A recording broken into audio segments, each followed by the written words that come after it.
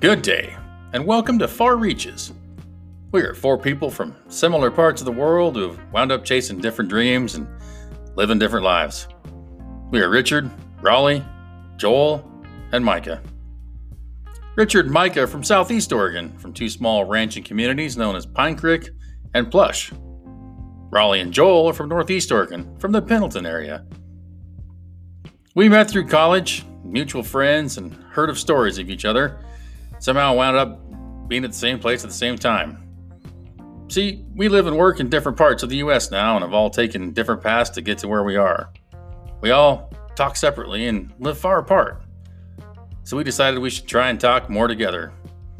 We hope you come along and enjoy. Greetings, salutations. Guess what? How your mom and them? Hey, you sons of bitches, we're back. Well, three of us anyways. I think Rawls is still probably chasing hay bales around the field or something. But welcome to Far Reaches Podcast. We are back reaching out to all those reachers out there. Thank you very much for your patience. I was a little under the weather in the middle of a hurricane last weekend, so unable to join the gang for what was a really good, I think, and spirited podcast. As you can see from the background, I have relocated to the southernmost portion of the United States.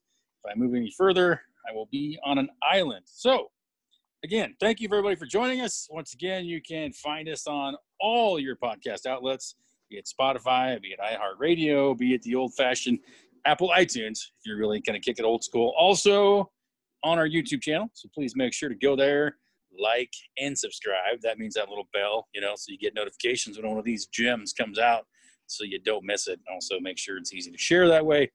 So, with that, all that ruckus and tuckus, we will kick off. Like I said, Rawls is probably chasing bales. This is hay season, so it's hard to say when he's going to show up.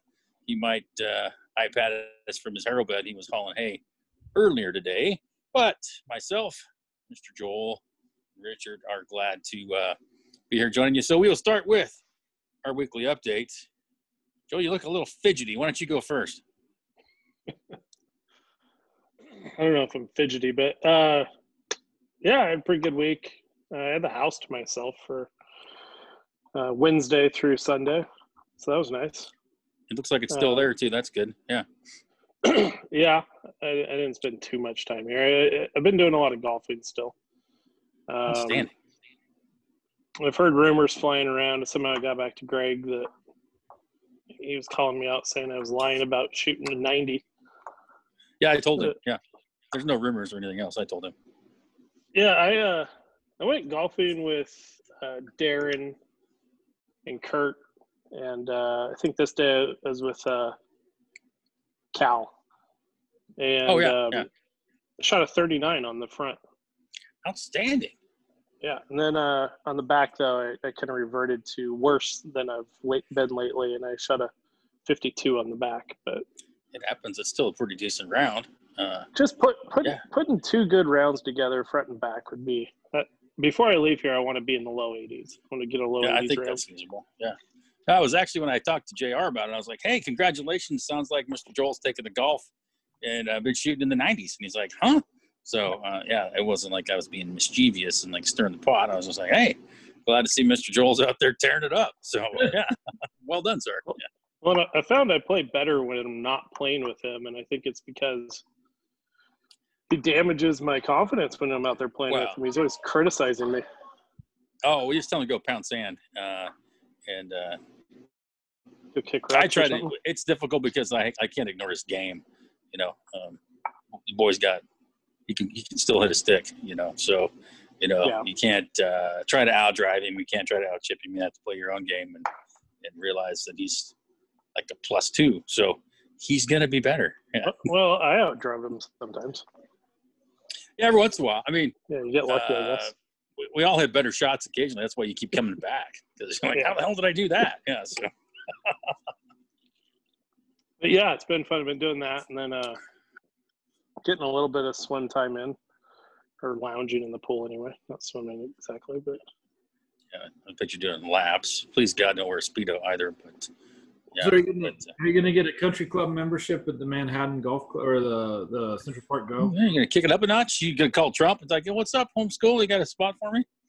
Yeah, I'm saving up $100,000 for an initiation fee, and Perfect. Yeah. then I'm in. And those pesky assessments are going to come along every once in a while. We got to redo the pool. Everybody spending $250,000. Thank you so much. Oh, awesome. Join a club like that with my $500 golf clubs doesn't really add up. I wouldn't join a club that would have me as a member. God dang it. Yeah.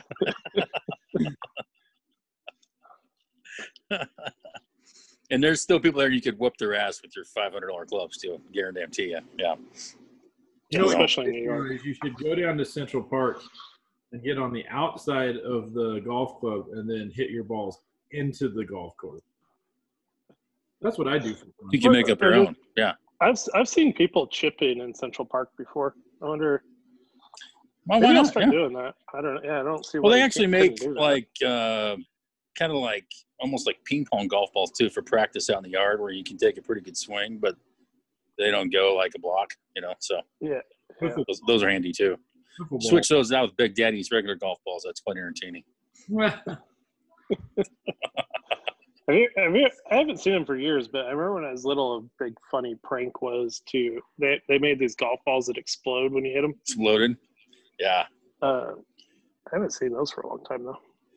We tried to sneak one in on Big Daddy one day, but we were just laughing too much, and he was getting unnerved, because he's pretty meticulous. And so to get him to look away so you could place it down, because they feel different, so you couldn't like put it in his bag. You'd have to like mix it up on the tee or something. So yeah, we tried to pull it off. We just laughed too much. So it happens. There's got to be other ways. So yeah. Richard, what's happening? Oh, we had a big fire just outside of town. Yeah. Yeah. Some of my old stomping ground. Yeah. Yeah, I guess it's not out yet, but they thought they had it this morning when I talked to them this morning. Keep calling. I was like, you need me to come out and help? And I don't think I'm that much help, so they say no. So anyways, but that's the thought. Yeah. But like in my past life, I just waited at camp for everybody to come back, so I'm used to it. So you guys must be tired. That was a long day. Yeah. Here's some food.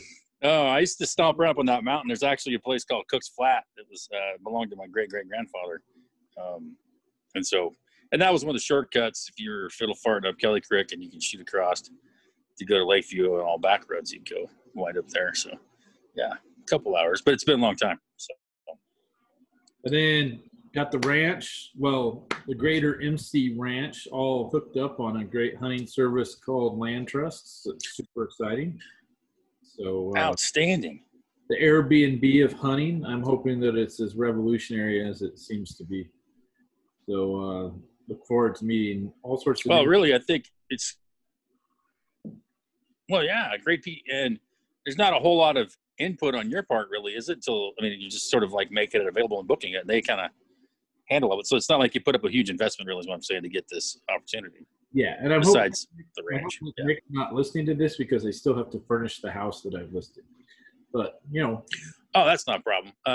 Do like we did in college. A couple cinder blocks, wooden board for a shelf, milk crates. An old skanky recliner you find in the alleyway. Perfect. I think it's a hit. Yeah. No, I'm hopeful for it. I think it's a good model, like Airbnb, just with the camouflage hunting boots, hunting dog. Yeah. So, do you have to hunt? So it'll be mostly. Can you just stay there?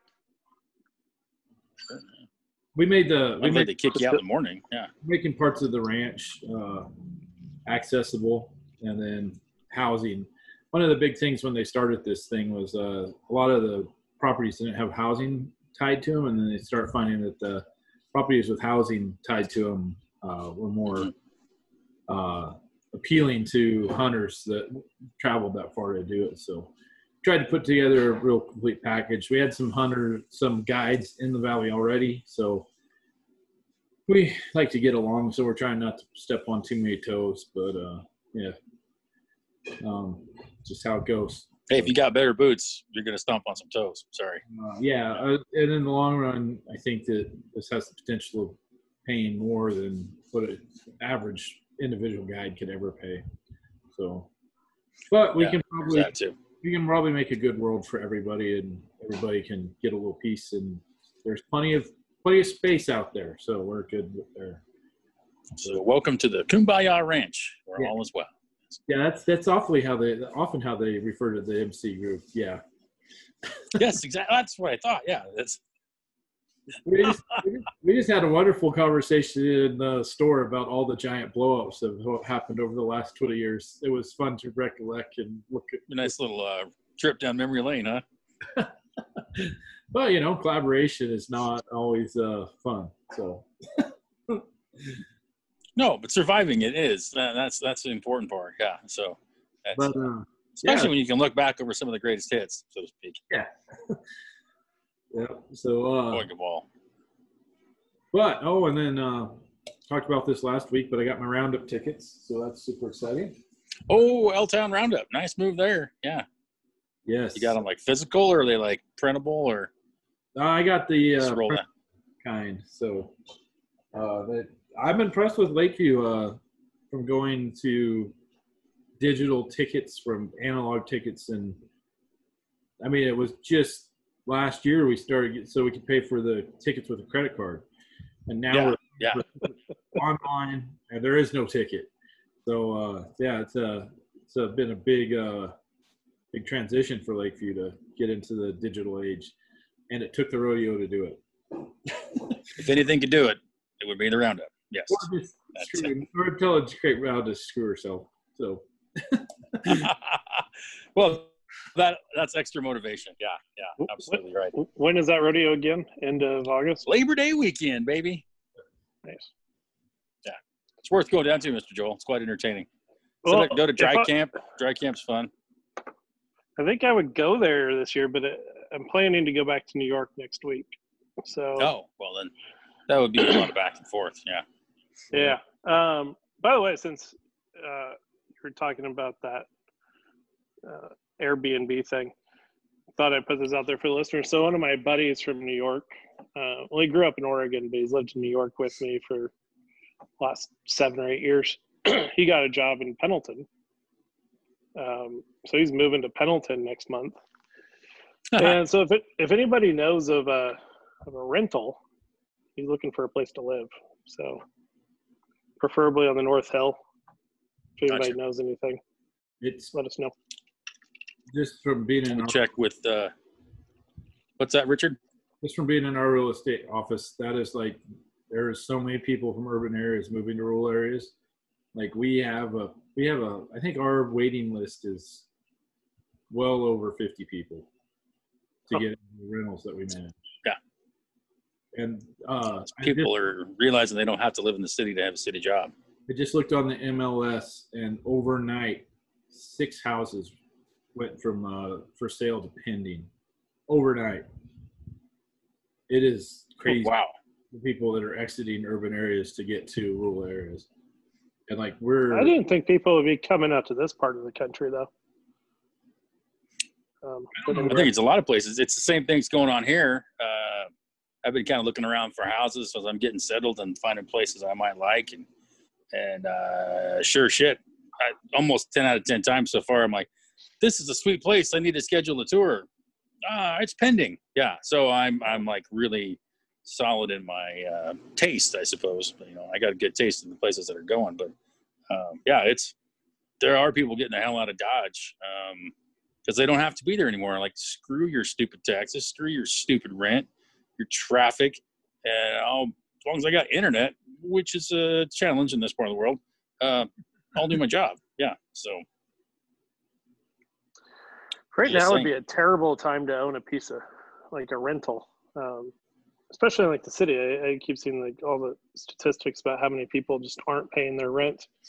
They don't have any money, and they can't be evicted. I think like something like 60% of people don't pay their rent or something like that. Yeah, that's a vicious circle. I think it's different on Airbnb, I think, because you're paying up front and you can use credit card for that. But like, conventional landlord situation, it's difficult when people don't have any money. And that just trickles up pretty quick. Like, if your folks aren't paying, then most likely you're not making the house payments. Or at least after a while, you're probably not.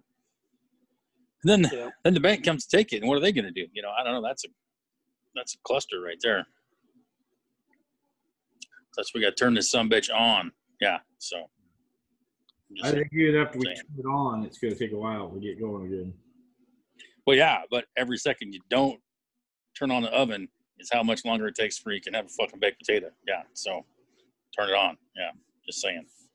I was thinking about, so when things start opening up, all these businesses that were pretty successful before COVID are going to go out of business and shut down.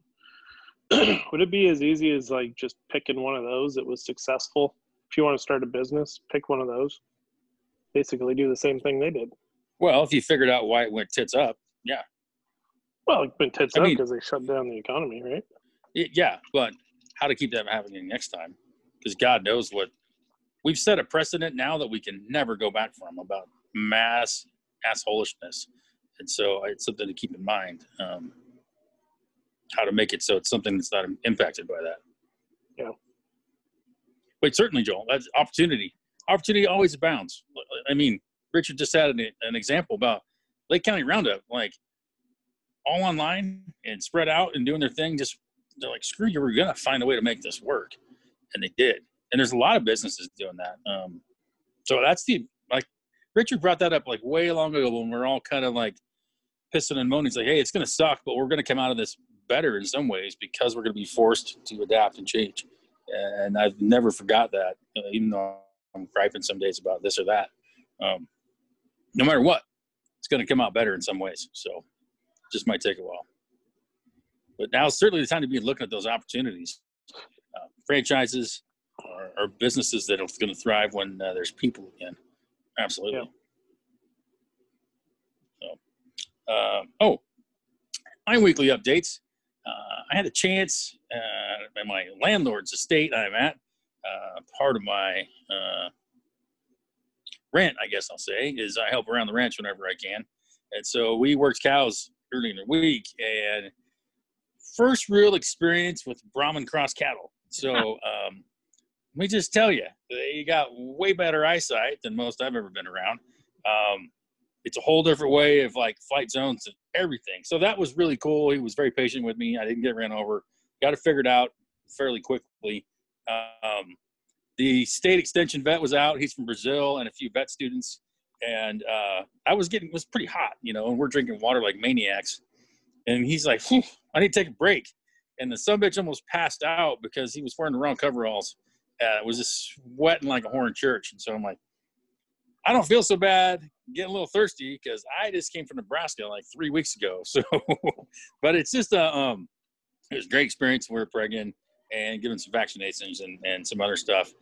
So to see some of the vet students and interact with them, they were third year. Some of them knew what was going on.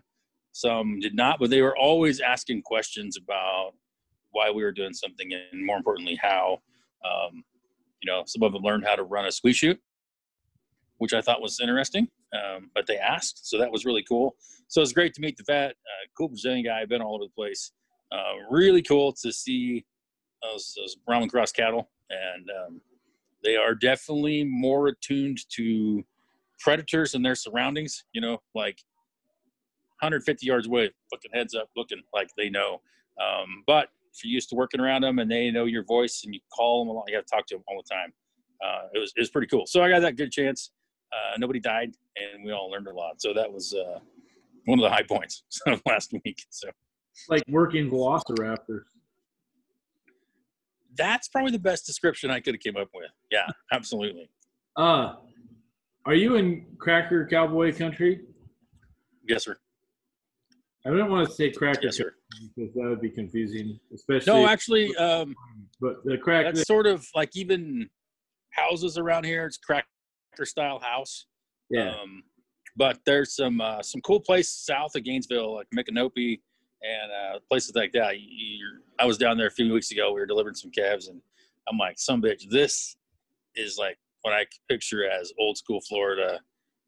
Cracker cowboy county, so it's pretty cool. What's a cracker cowboy?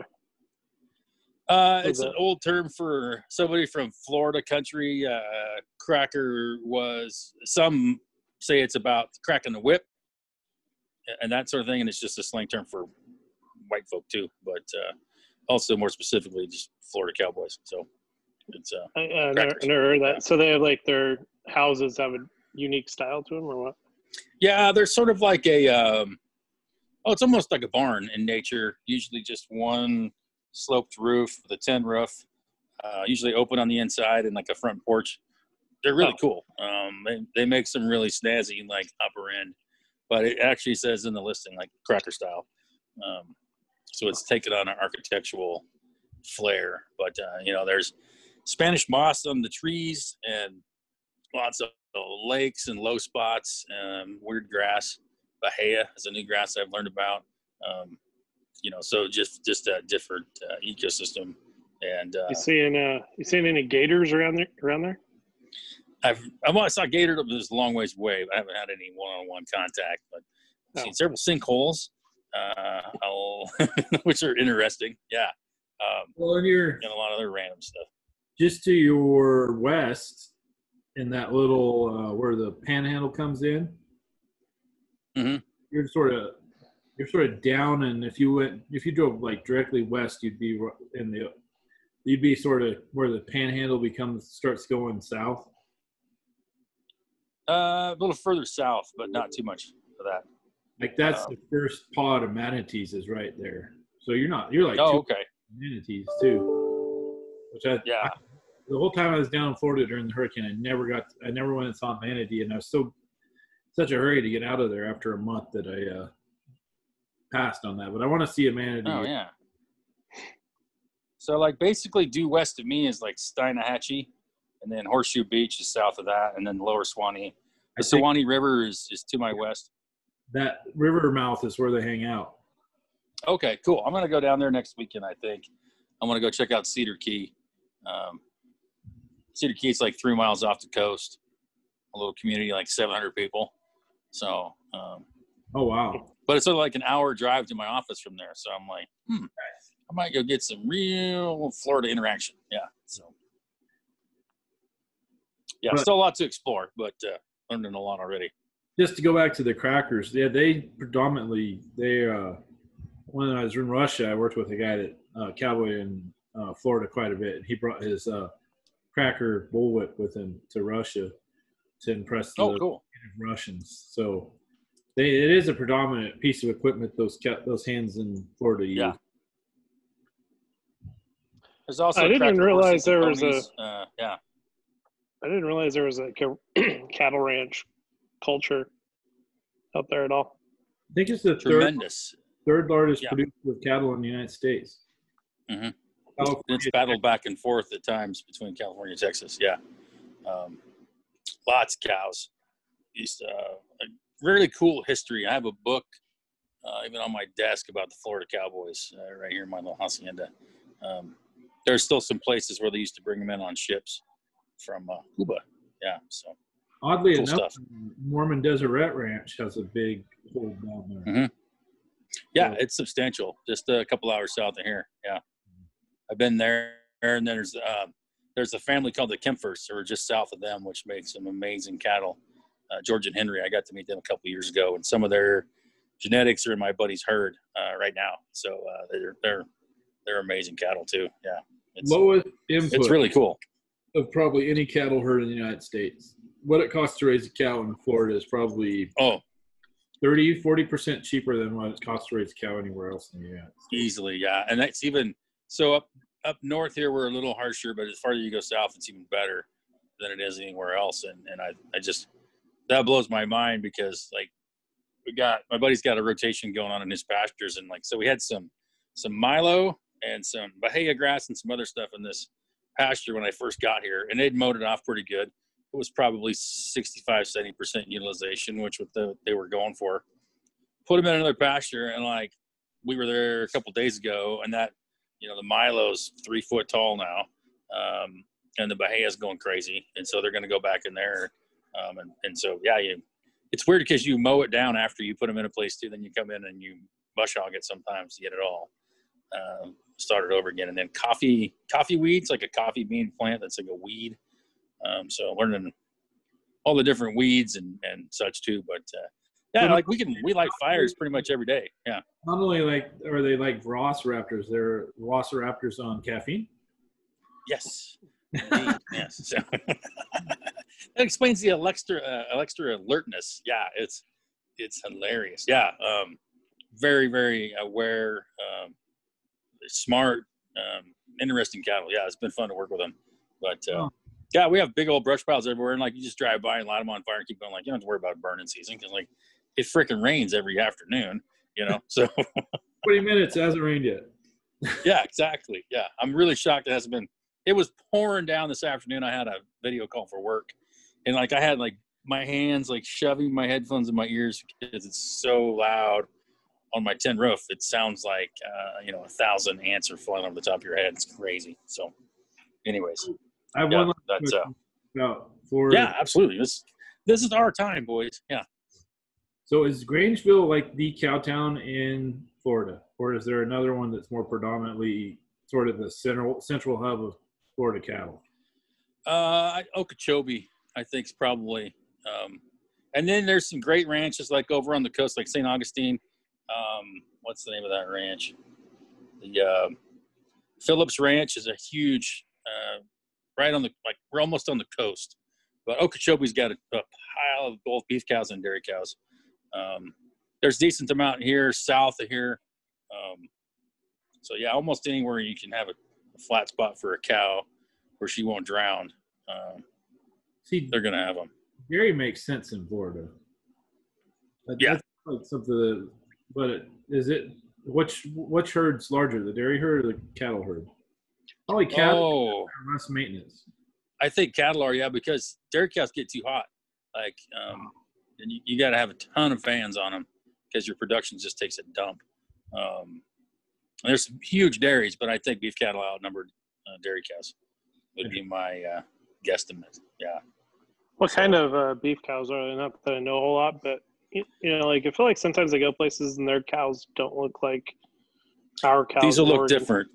Yeah, they're different cows. They got a lot of Indicus influence, which means they come from. So they're gonna have like bunchy skin. They're gonna look like a Brahman bull with the hump sometimes, or a Brangus, which is a cross between a Brahman and an Angus cow, and then like 19 different variations of that. Some Nellore, which is right from South America cow, but they're all gonna be like bigger kind of frame than you're used to seeing. They got different skin. They're light colored usually. Some brindle colored though that are pretty cool looking. But yeah, they got bigger ears. They got big wattles on their neck. They're built for heat. And so they put a lot of time into making genetics where you still get good maternal instincts, and most importantly, like good meat quality, because for a long time, like they didn't have a lot of that. They were just surviving. But when you did have a cat, you're like yeehaw. But now they've got a lot of good genetics they've been working on too, that they can survive the heat, live on this washy grass, and do a pretty good job. The beef all tastes about the same. Like, would it taste the same as like? Was it out here? Are they Hereford cows out here? No. You got Angus, some Hereford, Red Angus. Not many Hereford anymore, but yeah, British breeds, as they would say. Yeah. So that's the major. Got Bos Taurus and Bos Indicus. And Taurus are the ones that are mostly in up in y'all's part of the world. And sounds like Indicus, you're talking about weed strains or something. Are you seeing any Santa Gertrudis and Beefmaster? I've not seen them. I know there's quite a few down here, a lot of Gerts and some Beefmaster for sure too. But I think it just depends on who they know in Texas and how many Beefmasters or Gerts they got running around. But do the King Ranch, does it still have a little hold in Texas, in Florida? I think so. I've not been there. I've been in Texas, but not been over this one. I'll have to find out. Yeah, I got a lot of research to do still on Florida beef cattle presence. But yeah, we had some. I cooked some ribeyes the other night that they didn't appeal to be very marbled, but they were extremely tender, phenomenal, and that's from some of that Kempfer genetics, which are pretty impressive. They've been focused on tenderness for like 15, 20 years. And so it didn't look like a supreme steak, but it was really tasty and very tender. This brings me to my newest rant. Ooh. Welcome to Richard's newest rant. I always get jumped on by people when I'm talking about grass-fed, because I talk about it too much, but because the people feel inconceivable. People feel like I'm putting down conventional cattle, which I'm trying to back off to and not doing. And they're like, there's nothing better than a grain-fed, like continental breed. Mm-hmm. And it's not, and I just don't I'm producing for a certain customer base that wants this product. And I think that there's this I think that this traditional, this in the ranching industry, this thing that the highest quality, best piece of meat that you can get is grain-fed, Midwestern, stocky, fed 190, 300 days, is sort of a misnomer. And I think that we're beginning to find out that there's a great variety of different subtle flavors that come with different breeds and different types of environments, and that people are starting to identify those more. And different flavor profiles have different appeal to different people, and a lot of it's much like wine. Yeah, I think. And I think we're a long ways from it yet, but I think that as we mature, as far as understanding rangeland animals and stuff, that it's sort of like recognizing seasonality. Like, it's not really good to have avocados in Wisconsin in February. I mean, we can do it. They didn't come from there, probably. Yeah. But there's probably a lot of stuff that, in that environment, you'd have more roots and tubers in the falls and the winters and stuff. And having, I just found these candy grapes. They're amazing.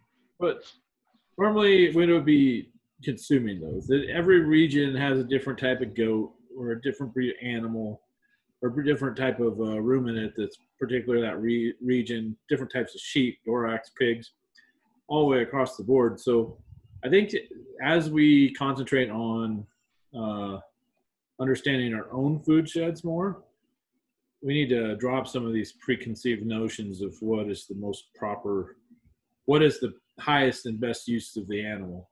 Because that's great. Because I can guarantee you that these Akaushi calves that we're raising, which are not from here, but they're eating grass, they taste really good.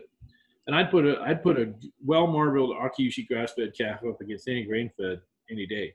And we've been living off them primarily now for the last 16 months, and I'm impressed with it. It's tasty. Yeah. I tell you, I'm a picky sumbitch when it comes to a steak. Like, I rarely order one at the restaurant, like, ever.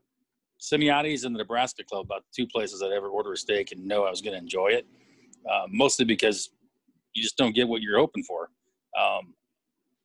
I've had that Akaushi. I bought some from Heart Brand several times. Damn good. The ribeyes I cooked the other night, like, I would not have bought them in the store just by looking at them. Right. I think I even have a picture of them before I cooked them.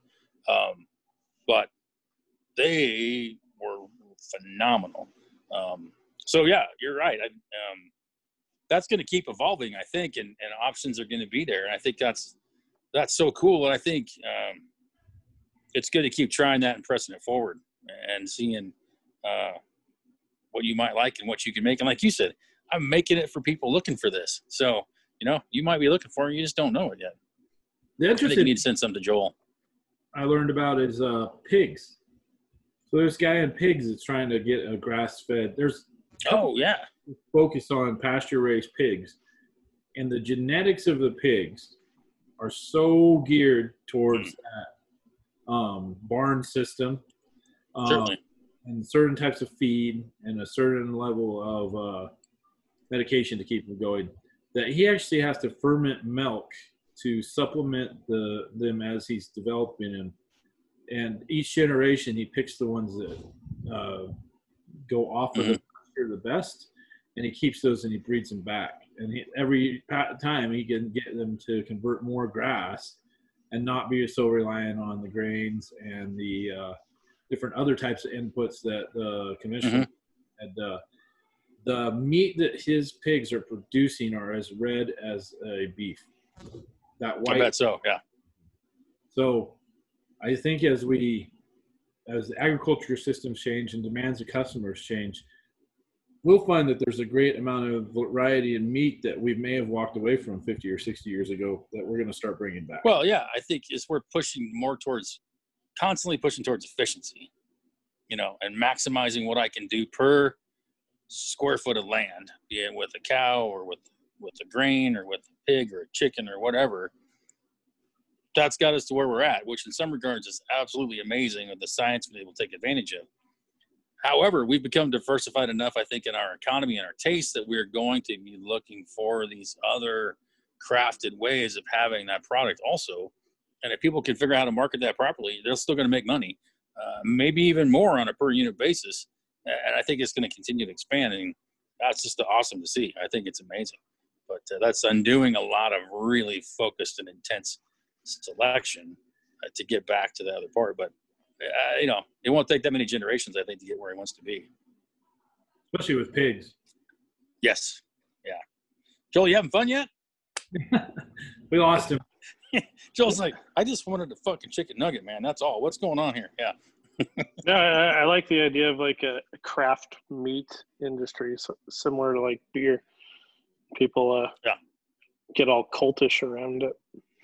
Yeah. When you guys were talking about that, or what's appropriate to raise in different geographic locations, I always think back to, I heard a statistic once about, I can't remember what kind of nuts they grow in California, but is it walnuts or some almonds? It takes like 10 gallons of water to produce one fucking almond. Have you ever heard of this? There's the approved media narrative of what it takes, and then there's the reality of what it is. It's like it takes 650 gallons of water to raise an animal. I don't know. I forget what pound of beef or whatever they said at one time. Yeah, incredible. They just they actually just start putting out some more accurate numbers, but it's really good for the narrative to say that it takes. The interesting thing is the thing that they don't ever pick on that uses a lot of water, wine. Oh yeah. Yeah, that's untouchable. It has It has the most synthetic inputs. If you get a bottle of wine, you're probably getting more glyphosates and different types of synthetic chemicals in that wine than you're going to get in any almond, any animal, any crop. It is so concentrated that they can test it with a strip to find out that they can test. It's amazing.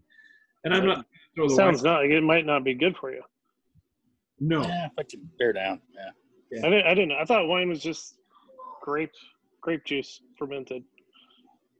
They got to grow those damn grapes, though. Yeah, and that's not easy. Wait, so what's the water for? Other than to make the liquid to drink? Growing the grapes. Oh yeah, of course. Yeah. Sometimes wine gets thirsty too, Joel. We must keep it happy. Yeah. Well, I was like, you drink the wine. It's like water based, so that's not really Think about a waste all of that water. water then. Yeah. No, but where's the misinformation on growing one of those, whatever you called it, Micah, for 10 gallons of water to produce one of those? What is it? Almond? What is it? Almonds. And almonds aren't even good. They're terrible. Almonds are amazing. You shut your word maker. You wasting all this water down in California, and they can't really spare a whole lot of it. The only thing that wastes water in California is the fucking people. All right? That's what wastes the water in California. We have my sister runs in the Delta, and which is a unique place in the United geographic states, and the way the water works in that part of California. And they actually let water go by crops to go out to the sea so that they can save a little chub fish that probably is hardy enough to survive the way that it had been. I mean, there's other things that they need to talk about as far as what's going into that water and runoff and that kind of stuff. But they are actually bypassing growing crops, using water for that, and running it out through the bays and into the ocean. So there is a water problem in California, but it's not what they're talking about. And a lot of places we grow stuff that probably should never be there or would be smarter somewhere else, but it's because we've domesticated it and we like to have it close by. So, sometimes you can tune what you're growing to your area. Other times you're square pegging into a round hole because I like it. I couldn't get it before because if I couldn't grow it here, I couldn't have it. So I figured I wanted to make it grow here. I don't know why you guys Like are corn. defending cashews so hard. Cashews? What the hell? Sure, cashews. Almonds, damn it. Almonds, or as sorry. my aunt used to say, almonds, which always drove me nuts. Yeah. I'm thinking that corn Yeah, was still almonds and cashews. They both say. corn was probably So never what'd you say, Richard? grow in North Dakota. Yeah, maybe. Yeah, you know, greenhouse time, something like that. But yeah, you think about all the work they've done on corn to get it to grow in different places in a fewer degree days. How many cobs of figure it corn out. do you think grow on one stalk? Ooh, they are Depends steady. on the Are we looking type at- of corn for one. But yeah, it's So like 5 or 6 of them on one stalk? oh no, you're gonna have what 10, 15 or 20 years on a stalk. Yeah, somebody in 15? Australia just set the Oh. world record for the most bushels per acre. Just set it. It's incredible. And like I I saw, don't know what it is, but they just did it. Yeah. I saw a picture of the crop. It is insane. You couldn't even see through it. Not a good venue for children of the corn too. Yeah, Couldn't move. corn Couldn't maze is not maneuver. gonna work. Yeah, You'd you're just You'd stuck be there. too tired to. You'd be too tired to go after the victim after you chopped your way through the. They're machine. literally of the corn. Yeah, they can't go anywhere else. Yeah. Then eventually it'd be old people of the corn because they couldn't go anywhere. Yeah. The signs would have been a lot shorter movie. They just come down and they just bounce off the corn and like, well, screw this, we're going somewhere else. Yeah. You know, on signs, when you bring that up, my position on that was always, why don't they just harvest their crop? If they knew that the aliens were following the sign, the crop circles, you could have just cut down your field. They would have been screwed. Right? I don't know what you're talking about. Yeah. Signs. I heard that movie. I don't think I ever saw the movie. I never I watched thought you guys were just talking about signs. Yeah, I was. I can't believe you haven't seen that movie yet. it. No, I haven't. Man. Yeah. I'll put it on my list. Yeah. Nice way to sneak in that yet. Yeah.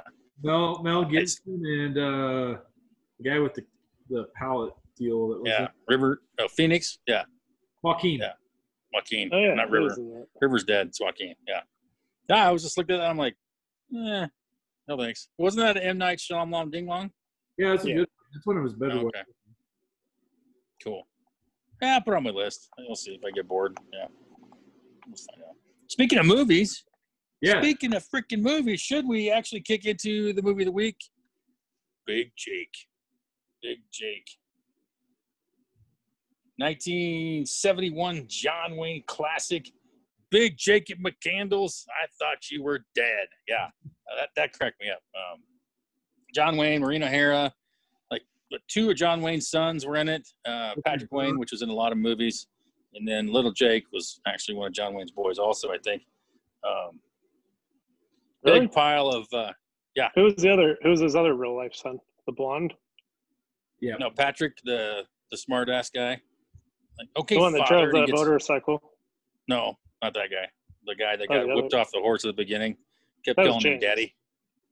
Yeah. Yeah, James McCandles was Patrick Wayne, who was in quite a few John Wayne movies, actually. Well, that but, explains it. That's why he was such a bad actor. It was nepotism. Yeah. It was Yes. painful to watch. Yeah. What was the whole deal with that scene where he's like, "Welcome home, Daddy. Glad to Just see being you, a smart ass, Daddy." apparently, It's so because he hadn't been his creepy. They call dad. That's him why. Dad. Yeah, like he's just giving him. The more he called him daddy, the more he realized you're not really my dad. You've never been here. So that pissed off John Wayne, I think. Yeah. So they got to Very have weird that, scene. because if you ever, did you ever watch McClintock, Mr. Joel? I don't know. Is that one of our movies of the week? That was a long time ago. Yeah. I don't think you remember I think it. I watched it. I think I Anyways. watched it. Patrick Wayne's in that one too, and they have several fights with him in that one. So it's just what they do too. Yeah. You did watch it. You had the commentary on the horse slap. Okay, yeah, that was Yeah, McClintock. Yeah, but you didn't remember it. Yeah. So, anyways, yeah. So this was in 71. I think 77 was the shootist. I think that was his last movie, right? So, I think he kind of knew he wanted to get one of these more in. He had Marina Hara, which is one of his favorite co-stars, a good kind of traveling hero story, which he liked to do. It's one of my probably top 20. It's honestly not one of my favorite John Wayne movies. I think they were stuck. I don't know. I didn't appreciate the 1909 setting and the change, and I like McClintock a lot better, I guess. But it's still good. It seemed to drag a bit for me, though, just personally. I know some people are probably running off in the ditch right now to hear. Yeah, I like the whole opinion. I like the whole peck and paw vibe about it. Well, maybe that's why I didn't like it. Yeah, I don't know. It's a much darker, harder edge movie for John Wayne. It's so. I'll give you that. Yeah. Yeah. It's. But he seemed to do more of those later on in his career. He got a little more dark, and I admit that, but it's been the culture shifting a bit too. But yeah, a lot of shooting. I did like dogs shredding everybody's wheat. I thought that was pretty cool. Yeah. And it's Look at Joel. Joel, what? Weigh in here, Joel. You can talk about it. For those of you who are just listening and driving down the road, Joel's kind of shaking his head. He's definitely got what I would deem a shit-eating grin, and he's ready to spring some sort of wisdom upon us. Well, it's probably the worst, most bizarre ending to a movie I've ever seen. So, the big wrap-up scene, the gunfight, right? Right. Yeah. And the Indian, who was a very important character in the movie, Mr. Sharpnose. Yeah. The white dude who played the Indian. Yeah. Gonna spoil it, but he's white. Well, he got shot and killed, as the dog. The dog. Dog got, one of the main characters. Dog got chopped up. Yeah. But they never even. I mean, they kind of they get chopped up, both of them. Yeah. They never even talk about it. They never address the fact that, oh, that's sad. Instead, the movie ends right after that, and they walk off smiling. They're laughing like patting each other on the back, like. And they have that freeze frame laugh. Yeah, I know. And they're gonna cry later on when they're like, "Hey, who's gonna get Sam's horse?" Part of that was, and that's that freaking Peckinpah ending too that I didn't really care for. But dude, your best friend and dog just got hacked to bits by a psycho dude who looked way too much like me, by the way. And like, does this 8-year-old? I think they had to ask themselves, was it worth it? Was this 8-year-old worth it to lose dog and your best friend, the Indian guy? And say no, it's not worth the risk. When he's at the train station and he's like, I need one more thing. I'll need a piece of his clothing to track him with. And she hands him like the little Sunday school marm hat. He kind of looks at it like, whatever. Like, Jesus, I've been gone too long because this is the hat my grandson's wearing. That struck me so funny. Just the look on his face, like, oh shit, yeah. But I think the concept of the story is great. I like the switch, where they decide not to pay the money, even though they said they are going to, and so they've been hauling around a huge trunk full of paper, basically. But if you think of that, I don't know if it happened in that was the first movie they did it, but that's basically the premise to like Ransom. Oh, for a lot of movies, yeah. Like, screw you. It's just like Ransom. Yeah, I'm the tough dad. I'm going to come get you myself. You had your chance, and now I'm going to kill you dead. For those of you playing along at home, I guess we'll give you the quick synopsis, too, for Big Jake. Like, he's been gone, whoring around the country. I guess they really don't say what he's been doing. But he's gone from the ranch forever. And some ruffians come in and shoot the shit out of everybody and take the little grandson and leave a ransom note, So it wasn't like a spur-of-the-moment thing. Like, they traveled there specifically for that and set a lot of things into motion. And she gets a letter to him. I don't know. She just wrote, like, Big Jake, freaking New Mexico, and they found him, But everybody else thought he was dead.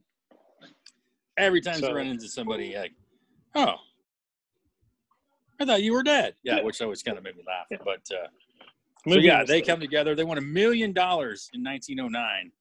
And I like the line. He's like, "Do we have $1 million?" She's like, "Yes." Many times over. He's like, "Okay."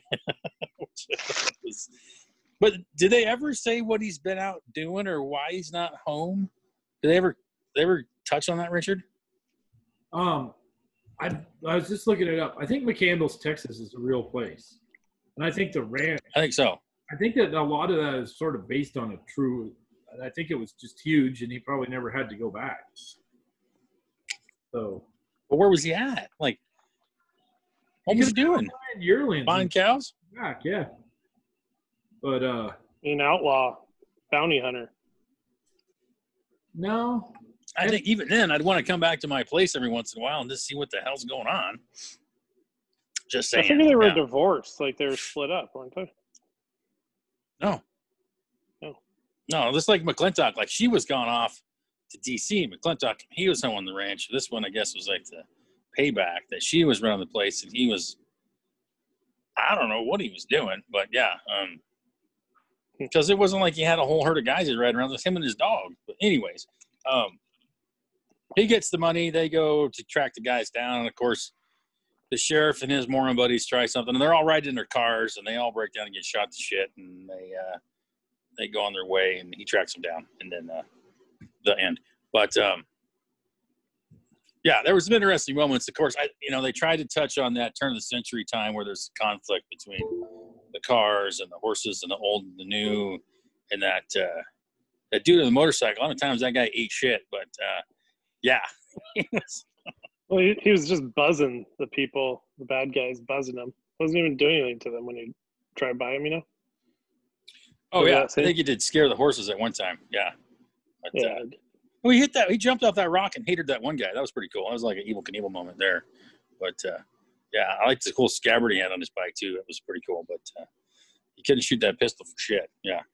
I don't think the movie, and I guess it's arguable whether it was a success or not, but I don't think it would have been successful had John Wayne and O'Hara not done so many previous movies, because a lot of their dialogue was body language.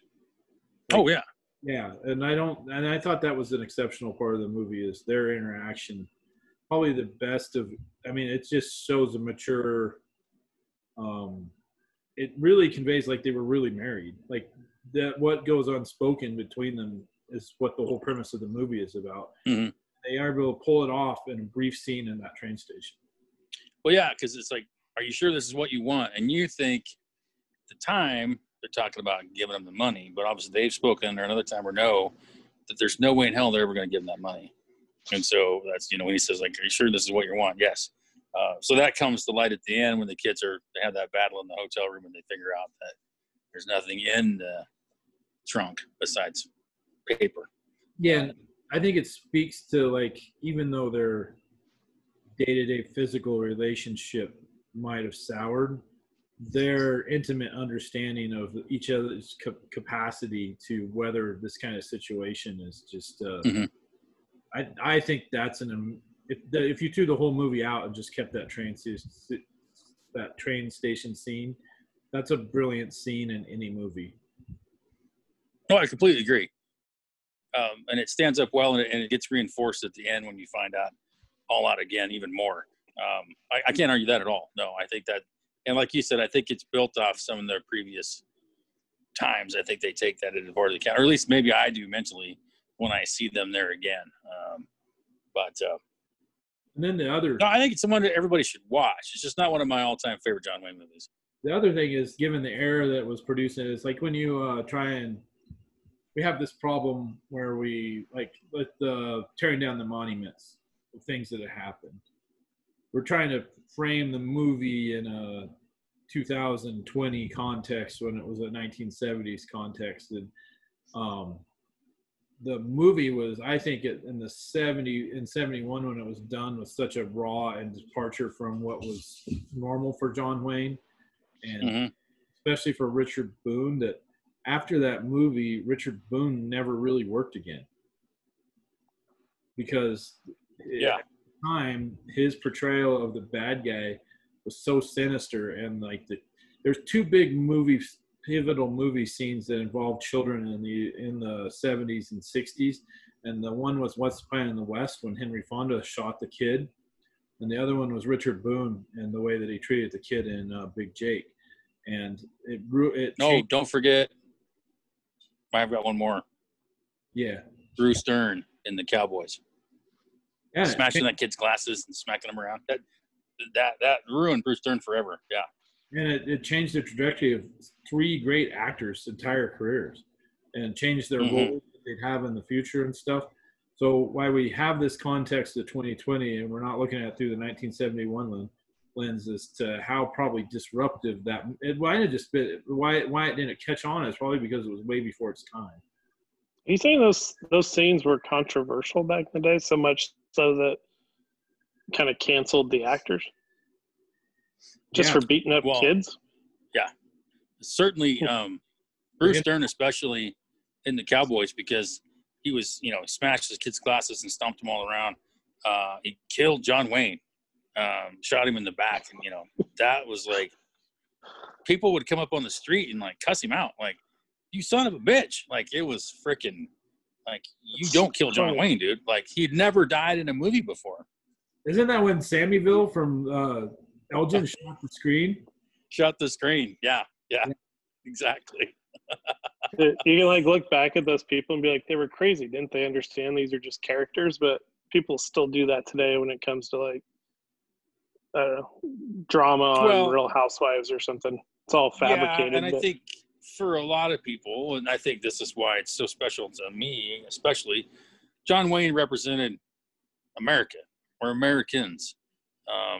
Like Sands of Iwo Jima and all the cowboy movies and all the war movies, like, he was what we're all about, dude. Like, you want to mess with me? I'm gonna kick your ass and walk away and go smoke some cigarettes. That's just what it was. And so you had those heroes that no matter what happened, they're gonna come through. And someday they didn't. Of course, it was the 70s too, and there's all sorts of other chaos going on. But like, they decided finally that somebody's gonna kill John Wayne, and of course, gonna shoot him in the back.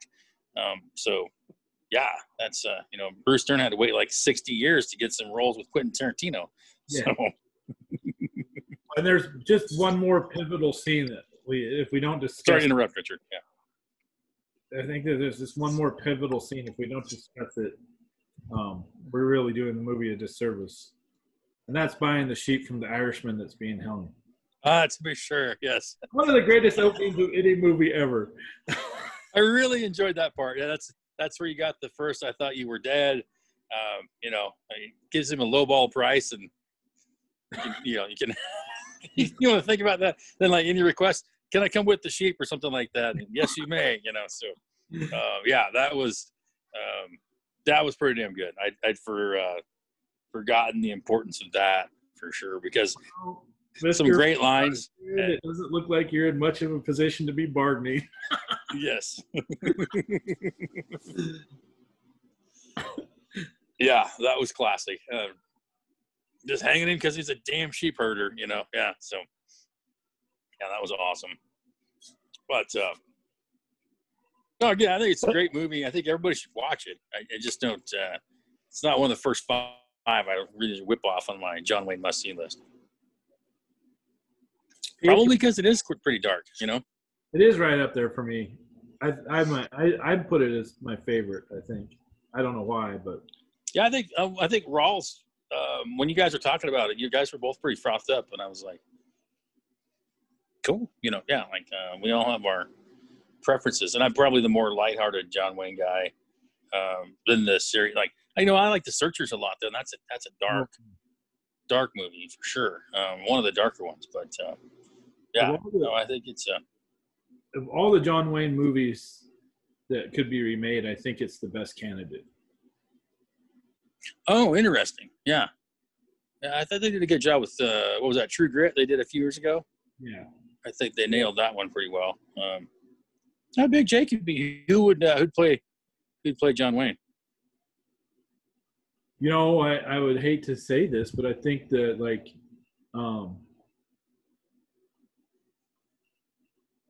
I think Bruce Willis would be awesome. He's just the right age.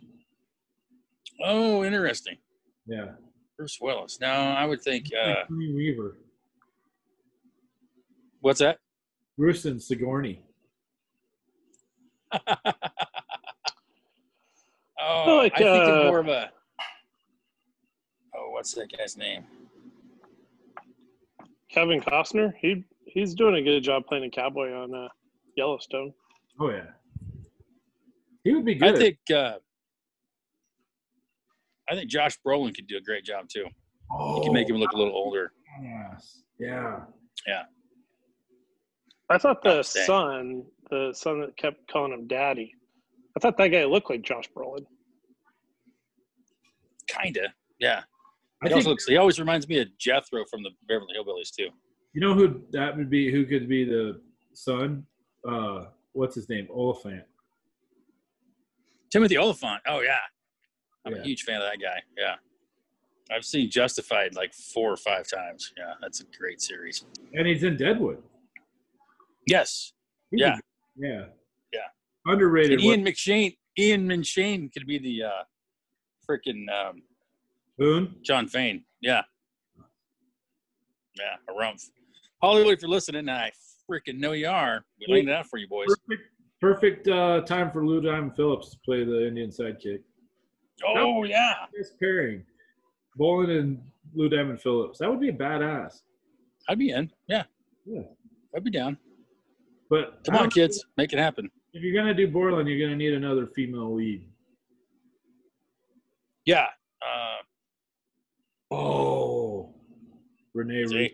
Renee Russo. Oh, I'd buy that. Yeah. I'd buy that for $1. Absolutely. Yeah. Harumph, good sir. Yeah. Who's writing this shit down, kids? This stuff ain't free. Come on. Yeah. That's I want publishing credits. Harumph. We got it. It's right here. It's documented. Yeah, this is copyright 2020. MRJR Productions. Yeah. So yeah.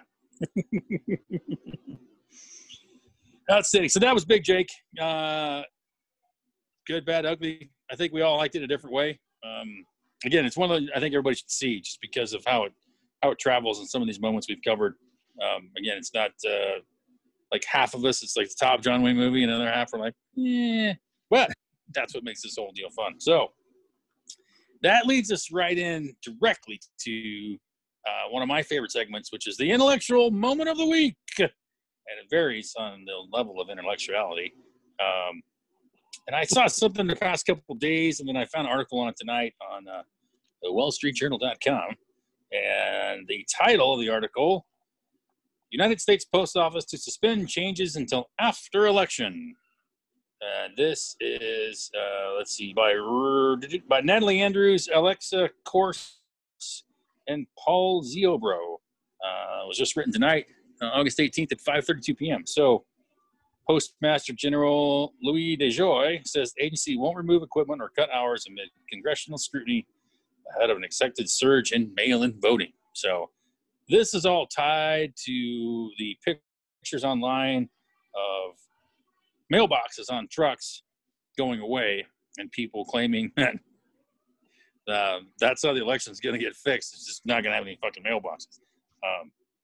Turns out, apparently they do this all the time. They've been doing it for years, where they either move them to different spots or they take them to get repaired at this big place, like in Wisconsin, I think is one place, and they get painted and brought back. So it's not like a giant conspiracy unrolling in front of us. It's been going on for quite some time. People are just starting to pay attention to the post office again now, apparently. But so they've decided, like, we are freezing all activities until after the election so we can be standing tall and nobody can accuse us of sucking any more than we already do. So I thought it was interesting because they decided to make it clear they weren't changing anything for a while. But you guys heard anything about this?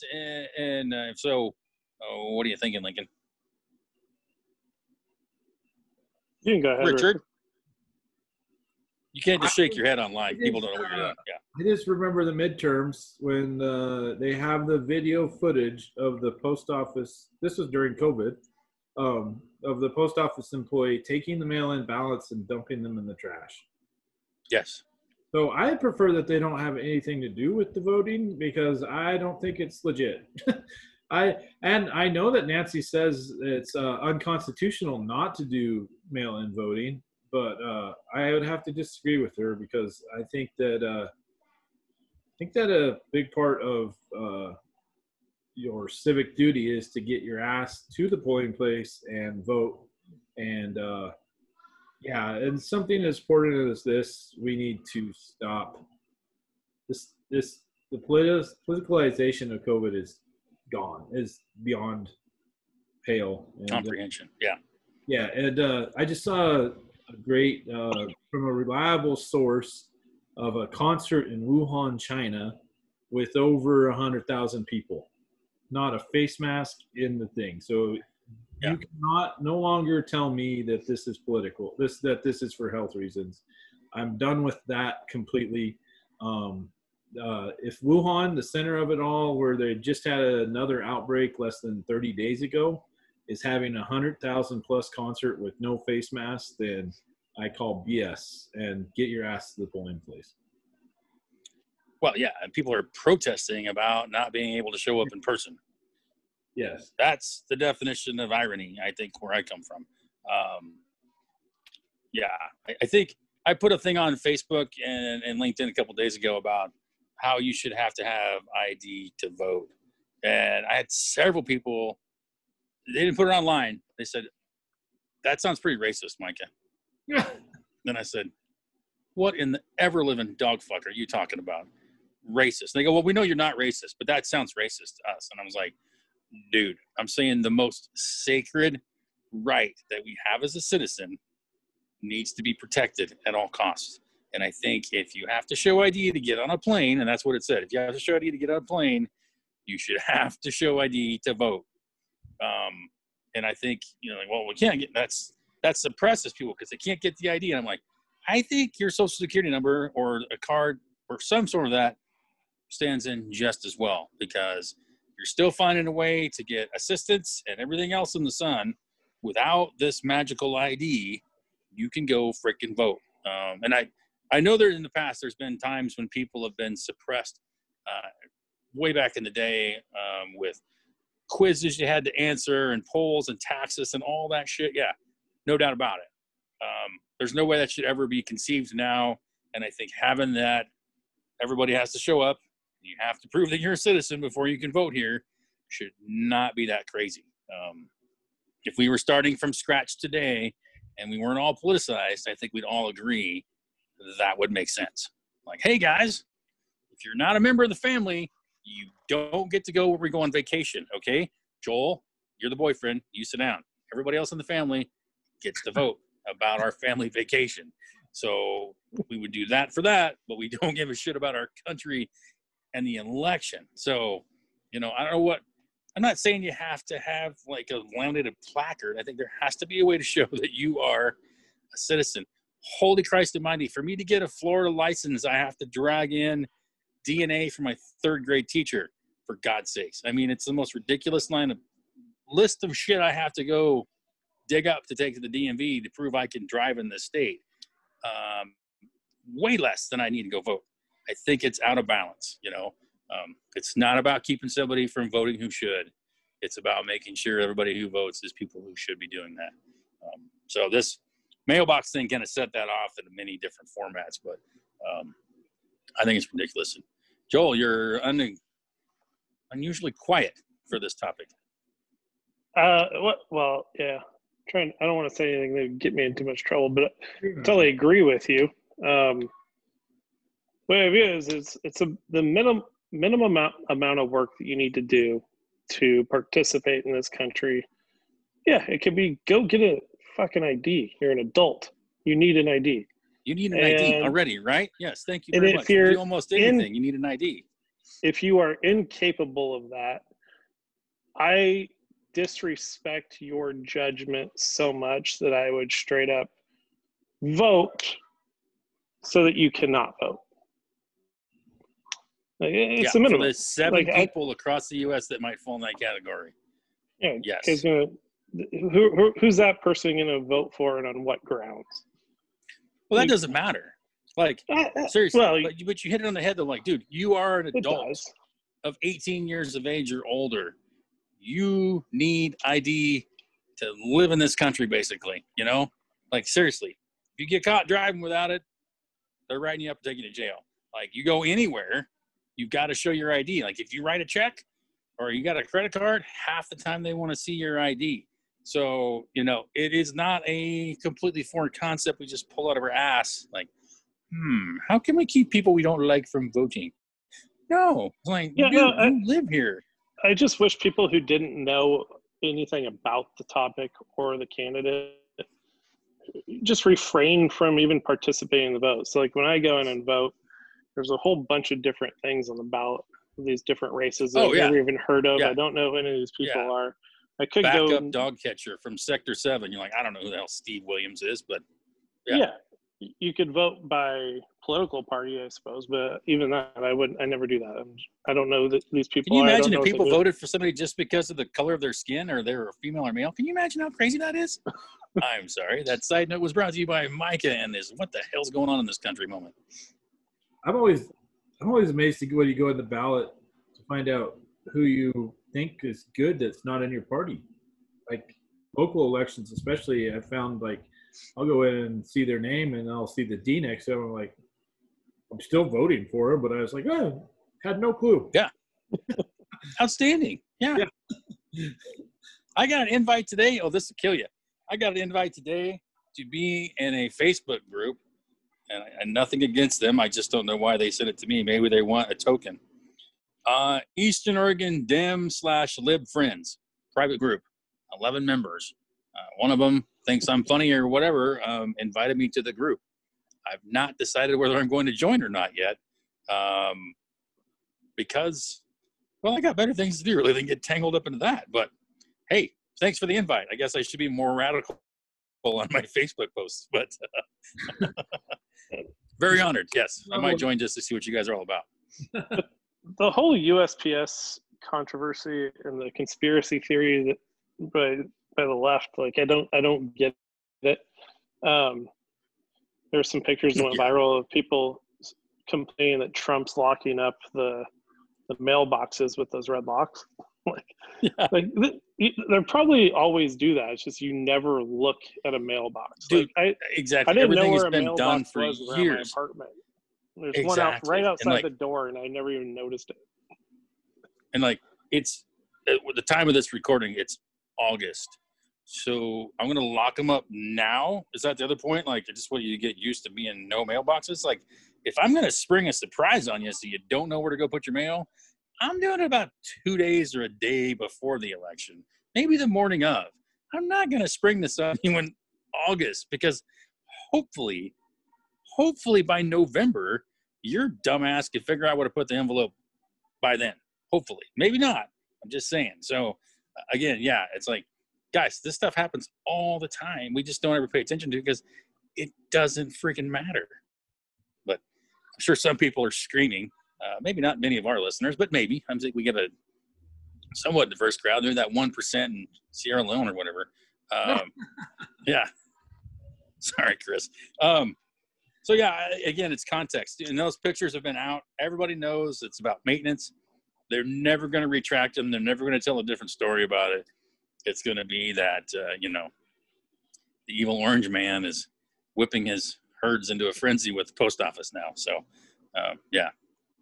And this is just the beginning, kids. Every week's going to get crazier. So, when it comes right down to it, I would trust FedEx more to deliver my ballot than I would the U.S. Post. 1,000%. Yeah. Even UPS. Yeah. Like, that's the thing I always said about the post office. Like, you have a monopoly and you couldn't stay afloat. That was always my example of, like, why you shouldn't trust the government to run shit. Like, they had the post office. There was nobody else competing against them. They couldn't make money. That's not a good sign. Just saying. I have a relative that's pretty high up in the post office, and they were telling me that one of the highest revenues for the post office when you get past Amazon is the junk mailer out. Like, I'm sure. That's the only thing you get in the freaking mail anymore. The percentage of domestic mail that is handled by the post office anymore is just minute. I mean, so like they rely on mailers to stay afloat. And like, I honestly believe that the post office could probably be profitable, but it just seems to be a holding ground for there's layers and layers of bureaucracy, and if you cut out about 30% of that, you probably have a profitable agency. No, absolutely. It's a bloated sea cow. Like most of the things that are done that way. It's like, you know, it is what it is, man. It's a prime example of when it's ran by the government. I'm just saying, like, look at it, cut it in half, it'd probably still be about it right. You guys would say that every piece of mail that goes out, the taxpayer subsidizes the cost of that package, right? Well, I don't know what the break even is now. It's a stamp 50 cents, 52, 55. Only old people know how much stamps are. I have no idea. Yeah. Like, I don't think they even have a cost anymore. What's that? I don't know if they even have a cost. They don't even have I think you just get the forever stamps. They're all forever, but it just depends on when you buy them, how much they cost. Yeah. But Joel, I do think we're subsidizing. There's no doubt about it. Like it's not been profitable for a long, long time. So wouldn't you think if something's still open and it's not profitable that we're subsidizing it? So junk mail pisses me off twice. I think there should be some common ground. Like, we don't need to maintain the level of service that the USPS currently provides. There are some people in very rural places where FedEx probably doesn't go, right? No. No. UPS or FedEx. UPS will get it to you in pretty much. They can get it to you almost in the United States. Maybe UPS. I mean, FedEx can cover pickup and delivery. Okay, get rid of USPS. You know, the thing about the mail is, like, especially I grew up with a small rural post office. Like, you didn't have a mailbox. You had the post office where you had your little mailbox on the wall. Yeah. And so sometimes you wouldn't get your mail for a long time and it would still be there. That's the downfall of FedEx or whatever. Maybe they'd have to hold it at the hub, which could suck, or it just sits out somewhere and maybe you put a FedEx box up. But they run circles around them. Yeah. It's weird in a place like New York City where they probably have hundreds of post offices. You don't even need them. We have plenty of other services with alternatives, but they're spending billions of dollars a year to have that just in Manhattan. You don't need that. It was a shifting marketplace too. Like, you used to write letters all the time, and all your bills came in the mail, and all your Social Security checks come in the mail, and all that stuff. And anymore, it's direct deposit. When's the last time anybody wrote you a letter besides like a lawyer? Like, seriously, like, and they probably got FedEx, you know. So, granted, the market has shifted, but they have not. And you know, I think they were complaining about Amazon a while back, like using like, you're the morons that negotiated the rate. You know, you can't blame Amazon for that. Like, you said, Trump just tweeted that before we joined. He was raking them like months ago. He raked them over the coals about too. I'm like, dude, they agreed to the price. Like, unless they gave him the old, you know, Sonny Corleone pistol to the head offer you can't refuse. So again, it's just a classic example, I think, of oftentimes they could be more efficient. And I think that's what the Postmaster General was trying to do, is he was trying to put more of those costs off on Amazon, FedEx, UPS. Yeah. Because this online marketplace, especially with COVID, has really taken advantage of the weakness of the Postal Service. And those companies, I think what he'd like to do is make those companies stand alone.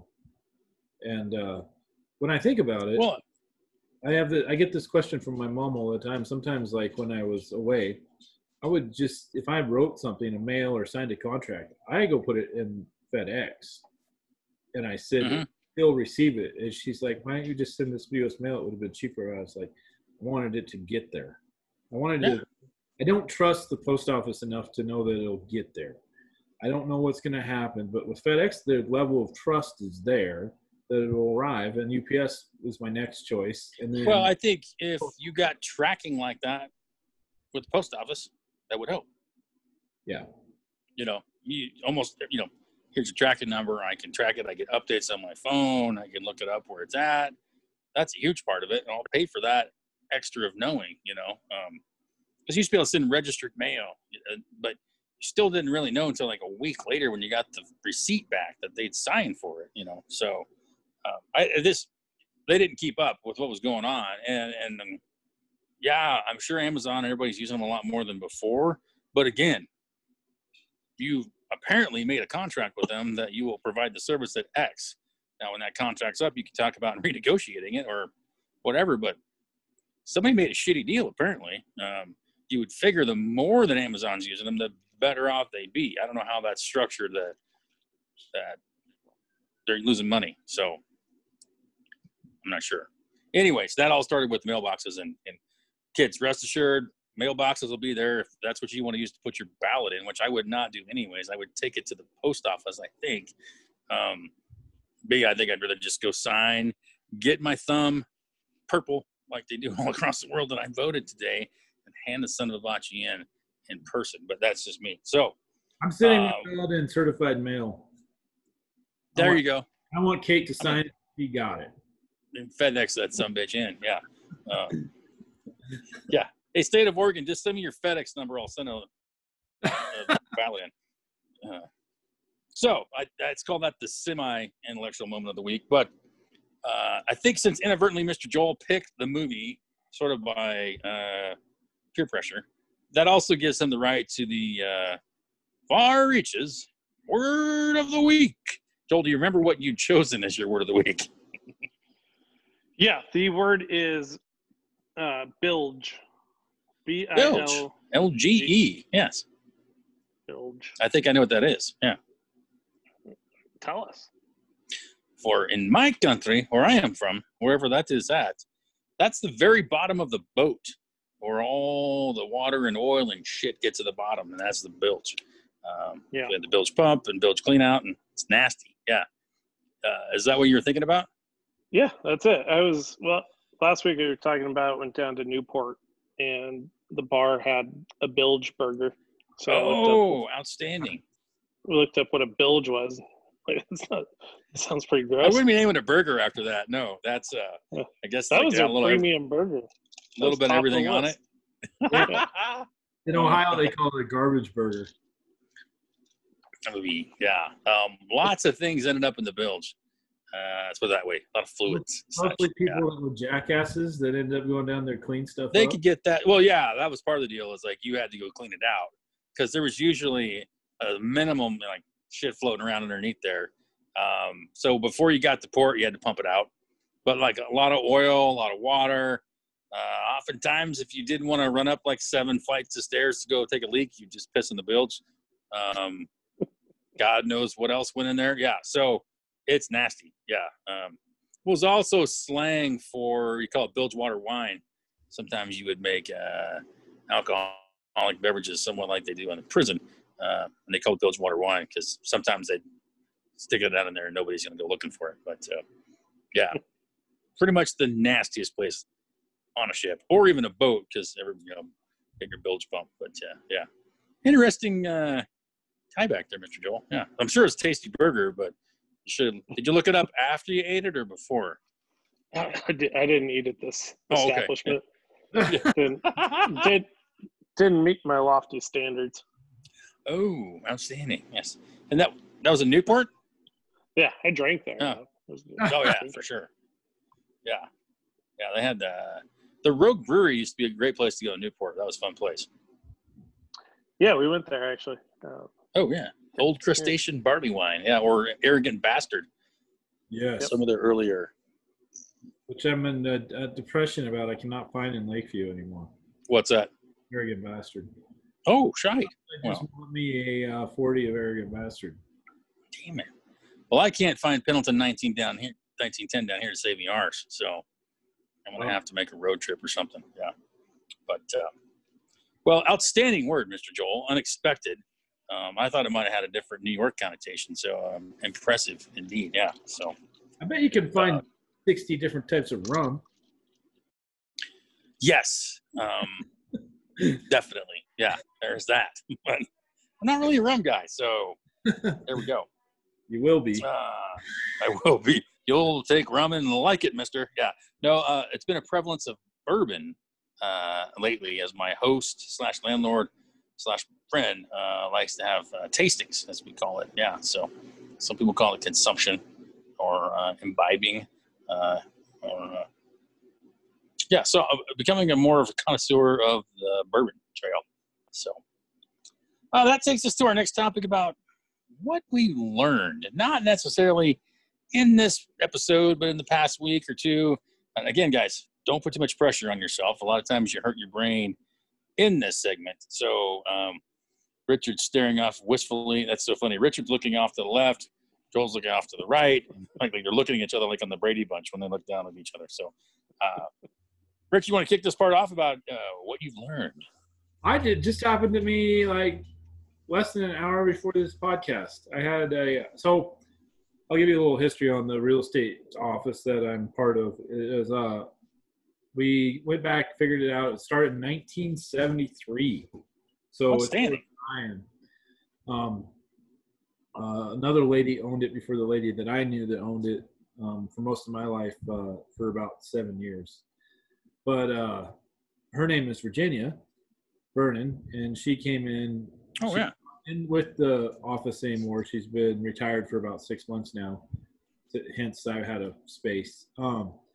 But she, as a child growing up, I would see the High Country Realty ads in the Western Livestock Journal property management thing.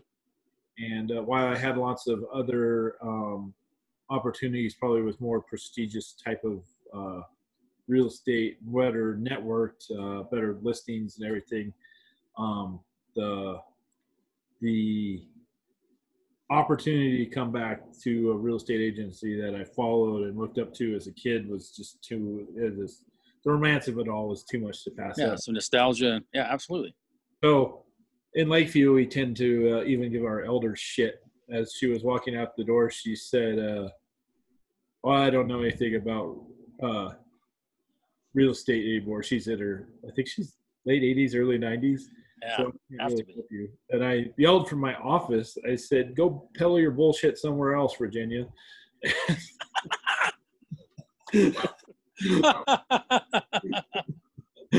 So she came back and schooled me up on some real estate, making sales contacts, which I always find that in sales, when you have somebody that has been in a sales position and been successful like she has for 50 years, that you should just shut up and listen. And she brought up something that's really interesting, and it sort of ties into the postal office, but she said, you need to send a letter to everybody that you can think of and tell them that you're in this new position and you want to help them out, come by and visit you. And we are so digitized in this day and age that it never dawned on me. And I know mentally in my head that probably has the most impact of anything that you can do in sales. But I never thought of it until she sat down and talked to me about it. So it's a tremendous point. Yeah. Yes. So I was so thankful that she spent the time to school me up a little bit for being a smart ass, which also happens in Lakeview. You get so I'm happy to get my comeuppance today, get schooled in the art of sales, and just makes me look forward to this real estate adventure more and more. So will you be employing the ancient tactics of a mail merge in your letter writing? Yes, very well. I will be utilizing our taxpayer supported postal system. A rumps. Yes. You got your fancy business cards yet? Oh yeah. Darn it. Oh, Falcon. Richard. You got to learn. You should be able to step out of the shower and hand somebody a business card. I know. She gave me that lecture too. Mine are. So this is my old business card. So the new one. Oh, nice. The new one has 2 horses hobbled, standing up in a green pasture. So, yeah. Outstanding. Yeah. What do you think? The address on your house is your postal address? Does the post office own your address, or does it just the city own your address and the post office just uses that as a system to know who to deliver to? Who started that system? Because I'm sure there was addresses before. Well, I don't know. I don't know when the USPS started. So that's a freaking chicken egg right there, isn't it? I think that like if there's nobody delivering mail to your house, why would you need an address besides Steve gonna come find you?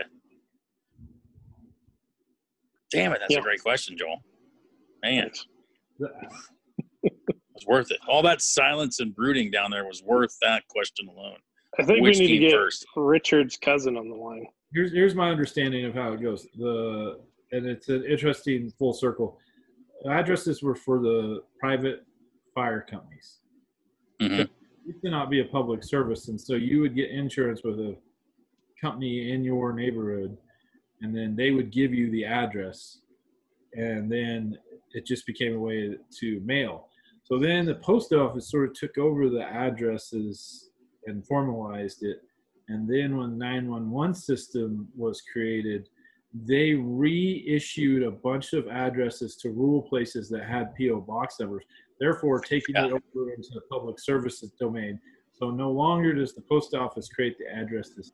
The 911 system creates addresses. All right. Yeah, because for the longest time, we didn't have an address. We had a P.O. box. Yeah. And people would say, no, you need a, they call it a physical address. And I'm like, look, dude, there's not even a freaking road sign up. I can tell you come into town and take the first left by the church and go up 3 driveways and hang a left. That's where I freaking live. I get my mail at the store/post office, box 217. So I don't know what to tell you. Yeah. So that's when the UPS guy was your best friend, because you would just put the P.O. box and he would bring it to your house because he knew where you lived. Yeah. So interesting point though, Richard. I like how you just like ninja that shit out like you knew exactly what you were talking about, and we just believed it all the hell. So I could be completely wrong. I just like the really sold it, and you were very sincere and affirm about it. So I'm going to buy it all. Yeah, absolutely. I'm in. To tell the truth, you'd be winning right now. Yeah. So, Mr. Joel, what have you learned? Gosh. No pressure. No pressure. Yeah. Well, it's a hard thing to follow. That was a good week for Richard there. I don't know. I learned like some more about swimming pool care, how to turn off the pumps and the heaters in what order, and how to handle chlorine pucks. That's important. Yeah. You got to give it the old shaka. Yeah. Oh, you know what I just flashed to is the guy in Caddyshack that Bill Murray plays for. That's exactly what I pictured. Yeah, that's why I was laughing so hard. You know, manganese. You know, a lot of guys don't even know what that is. Yeah, you know, like this Northern California, Centimia, and crested Fettermans. Yeah, you know, it's play 36 holes, come home and get stoned, but Jesus, yeah. So why we connected that with the pool, except for the time the kid had the baby roots in the pool, but yeah. Just saying. Yeah, that's exactly what I was thinking. Oh, Scraps, what are you making an appearance back there? Oh, hello, Superhound. Scraps like, when are you getting out of my doghouse? Like, hey, when you shut up and go to bed, you schmuck. Yeah. That's hilarious. So pool care, outstanding. Yes. Yeah, pool care, which is important. I mean, you know, Big Daddy entrusts you with the hacienda. You should come back as good or better than when he left it. Yeah. Well, tell you what, those chlorine things are intimidating. Got big warning labels like says like, don't let this touch your skin. If it touches your skin, this is what you should do immediately. Yeah, I'm like, it's kind of like a Fight Club. You know, some already touched my skin. And I was like, what's happening to my skin? You may already be dead. You just don't know it yet. Yeah. It feels fine. You might wake up in the morning completely naked. Just no skin. Yeah. Don't touch your face. Yeah. So. Yeah, after you touch this and jump into a pool, you'll probably drown. You'll turn opaque. You'll sink. I like using the word sink instead of drown. Drowned. Died. Yeah, you just sunk. You sunk. Did you sink? You have sunken into the sink. Yes. So what have I learned? I've learned I learned a lot more about Florida than I realized already when I was talking to you guys about the different grasses and things and this, that, and the other. So apparently my subconscious has been hard at work. I don't even need like the map to get to work anymore. There's like 3 or 4 different routes. So that's kind of cool. Yeah. So I've learned that I adapt quickly to a new area, whether I want to admit it or not. So Also learned that it's good to see you a-holes, even though Mr. Rawls is chasing Bales. So that brings us to reader mail. Now, we had a little hiatus, and I did not collect all of it, but I chose to pick some of the gems that were sent my direction during our brief time away. This is from Blaine in Oregon. Hey, where have you a-holes been? Question mark, exclamation point, question mark. We had Rich in Minnesota said, damn, I didn't think I would miss you assholes. Apparently, we should have just named our podcast Those Assholes. That would have been a lot better. The most touching one was from Amy in Oregon. Hey, something is missing in my life, which prompted me to respond in a rather inappropriate manner, to which I was told to go pound sand. So I will continue to collect some more of these back up. I didn't want to, shoot the whole moon, blow the wad first time back as far as hosting duty. So I thought that was quite entertaining. But yes, we were missed, and we are a-holes, apparently. That seems to be the universal agreement. And I really can't argue that, even with the three of us here. So no hate mail from the last misguided episode? No, actually, some thumbs up. Some thumbs up, and that was a great episode, by the way, too. It was fun to watch that. It was like a pass it a Hail Mary, and I'm still not sure if it landed or not. Like, going in 4th and long, this can tie the game. Richard's coming in off the bench. Yeah, it was. No, I think it was very organic, especially when you guys it was funny, you're just getting ready to wrap up. Rawls finally comes on, and you guys tear down the road again, which we're very famous for doing. It like, okay, one last little wrap up. 50 minutes later, we're like, okay, well that's topic's been turned into jerky. So no, I think it was great. Got some. I'll try to get some of that feedback too. But everybody was like, hey, if you didn't know the passwords, Mike, I think they'd be all right without you. And I'm like, I'm pretty sure of that. Yeah, they'd be pretty happy. So we will continue to get the reader mail. I will say now, before we go to the final segment of Best Thing of the Week, next episode is going to be, believe it or not, according to my math, and it is questionable times. As far as I can tell and what we're going to roll with, though, next episode will be our 20th episode, which, when you look at this gang and consider what we do and where we are, that's a freaking milestone. So I'm thinking the next episode is going to be our wild, wild country discussion where we have some special guests on. Finally get that the proper due. Hopefully get that scheduled out here pretty quick. But that's the plan, is the 20th. Say again? We're going to do a backup movie. Backup movie? We certainly could if you have one in mind. I hope we get this all put together, but I think that's a smart move, Mr. Bradbury. I appreciate your faith in us, yet realism. So, I don't even know whose turn it is. I lost track. Oh, I think we lost track of that one. We can reset. Yeah, but since you brought it up, if you want to float something out there, we'll certainly consider it as a group. And if not, I have an urge to discuss with this group V is for Vendetta before election season. Oh, interesting. I've never seen that. V is for Vendetta. I saw it a long time ago. Obviously not that long ago. It's not that old, but it's pretty old. I think I don't know. Is it in the 90s? Yeah, 90s. Had to be like 2003. What the hell? In the United States of America, V for Vendetta was released on March 17th, 2006. Well, there we go. Oh, shit, yeah. That was disturbing. Who answered that? Well, my phone's plugged into my computer, and I asked the... Apparently. Yeah. I nearly shite me trousers when I heard that voice come ripping through my headphones. I was like, sweet Lord, they are listening. Yeah. Yes. So the hope is Wild Wild Country. Backup movie is V for Vendetta. We've also got some other special guests lined out. I'll say his name. I'll just say that some of the Roundup Court directors have offered to come on the podcast as well for Pendleton Roundup. I think we could have some good times with that. I went to college with several of them, so we might have some crossovers between college stories and some of the recent decisions and thoughts made around the Pendleton Roundup and its suspension for this year. So, which reminds me again, folks, you can go attend the Lake County Roundup Labor Day weekend in Lakeview, Oregon. Tickets are on sale now. Tell them Brad Burr sent you. Offer code MRJR will get you absolutely nothing but our admiration. So, yes, we hope to have special guests next week. And backup movies, V is for Vendetta. So put that in your pipe and smoke it for the next time if we don't get everybody herded up, or after that. Yeah. I want you to know how many people in my LinkedIn network are all about Wild Wild Country. And I outstanding. Posted a little snippet from the show talking about it, and there are people that are watching it based on that. So generate a lot of interest. Joel, you that was pivotal observation there, Joel. One of our finer Mr. Joel moments. Yeah. Hey, doesn't matter how you get there. Like Pops is famous for saying, there's no diagram on a golf scorecard, Micah. Just the score. So, doesn't matter how you got there. It just matters that you did. So enjoy that. So,